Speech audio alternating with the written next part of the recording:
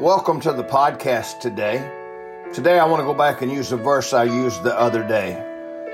Revelation 2:4 says, "Nevertheless, I have somewhat against thee, because thou hast left thy first love." Jesus was speaking to the church at Ephesus.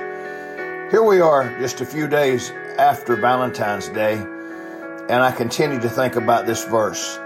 Notice that it says, "Thou hast left thy first love," not lost thy first love. There's a big difference in losing and leaving. I've been thinking since Valentine's Day about my love for my wonderful wife, Kathy.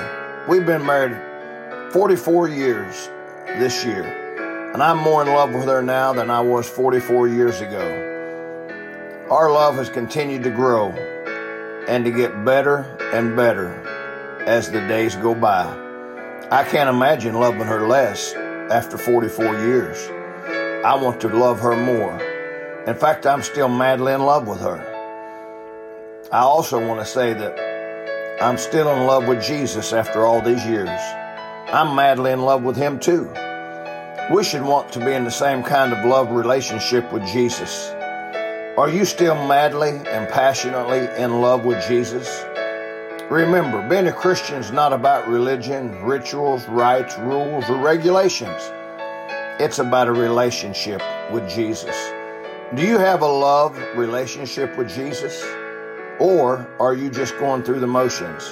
It's so easy to just go through the motions and not feel that passionate love. Do you remember how much in love you were with Jesus when you first got saved? Do you remember the joy of knowing him? Do you remember how you couldn't wait for the next service or to read your Bible and to pray? Remember how you just wanted to spend time with Jesus? May I encourage you today, if you've left your first love of Jesus, to begin to rekindle it today. Begin working on your relationship with him. May God bless you.